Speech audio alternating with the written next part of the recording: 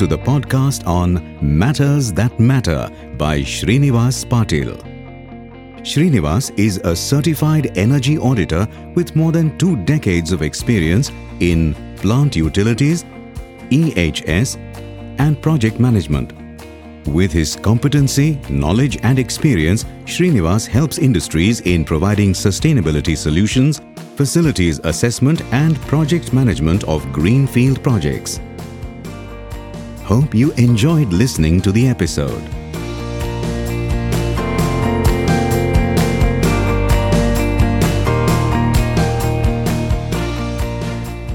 Hello and welcome to my podcast Matters That Matter. In today's episode, I will talk about air treatment, especially the moisture aspect. In the previous episode, I talked about the air receiver. Continuing with the components, the next item would be drying systems.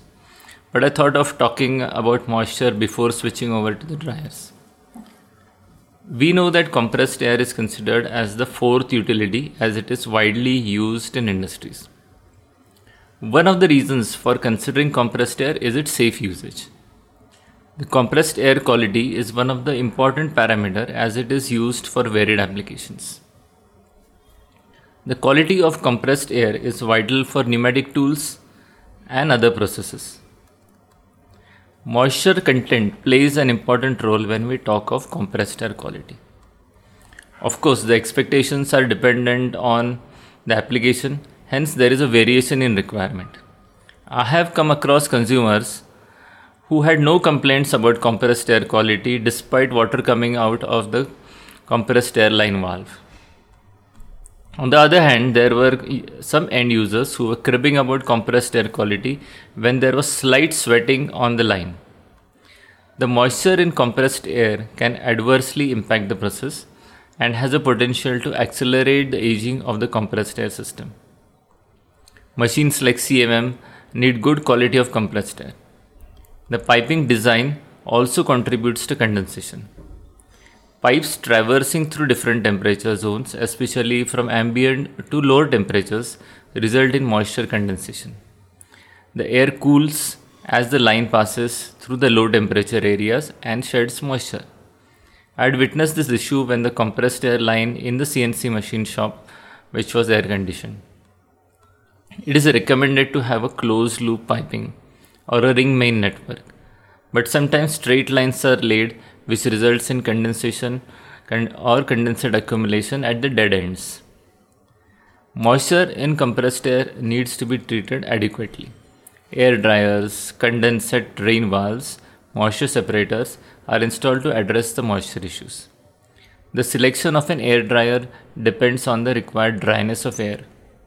The term is used to specify dryness is the dew point. So dew point is normally used whenever we specify the dryness of moisture of the compressed air. Many times process owners are not aware of the compressed air quality that is required. In an attempt to get the best air quality, they specify the stringent level of dryness. However, overdoing is not recommended. It lowers the overall system efficiency in terms of yield and increases the cost of compressed air. With the nature of attention accorded to compressed air, the money loss is much greater. One should also bear in mind that the casual approach to compressed air usage does not change even when we use dry air or the treated air. Hence, the chances of misuse still persist. But now, the money loss is more. Once the dryness requirement is specified, it stays the same throughout the lifetime. Fearing that the change might disturb the process and result in product rejection or failure, this parameter remains unchanged. What remains untouched or uncorrected are the habits or the ways of using compressed air. It only results in perpetual losses. Hence, there is a need to pay attention to the dryness requirement. Experts should be consulted before selecting the dryer as it will drain the pocket for a lifetime. I have seen consumers directly upgrading to minus 40 degrees PDP from 4 degrees PDP with an honest intent of improving the product quality by eliminating a harshly influencing variable. While we talk about dryness of air or the moisture content in the air, the system integrity cannot be ignored. The leaking joints have an adverse impact on the air quality. So while we work on elaborating the system for dryness, all efforts will be futile in absence of a proper leak management program.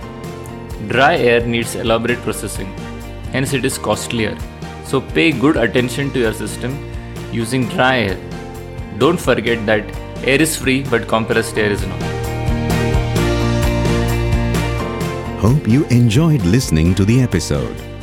Do share your feedback with Srinivas Patil on srinivastpatil@gmail.com.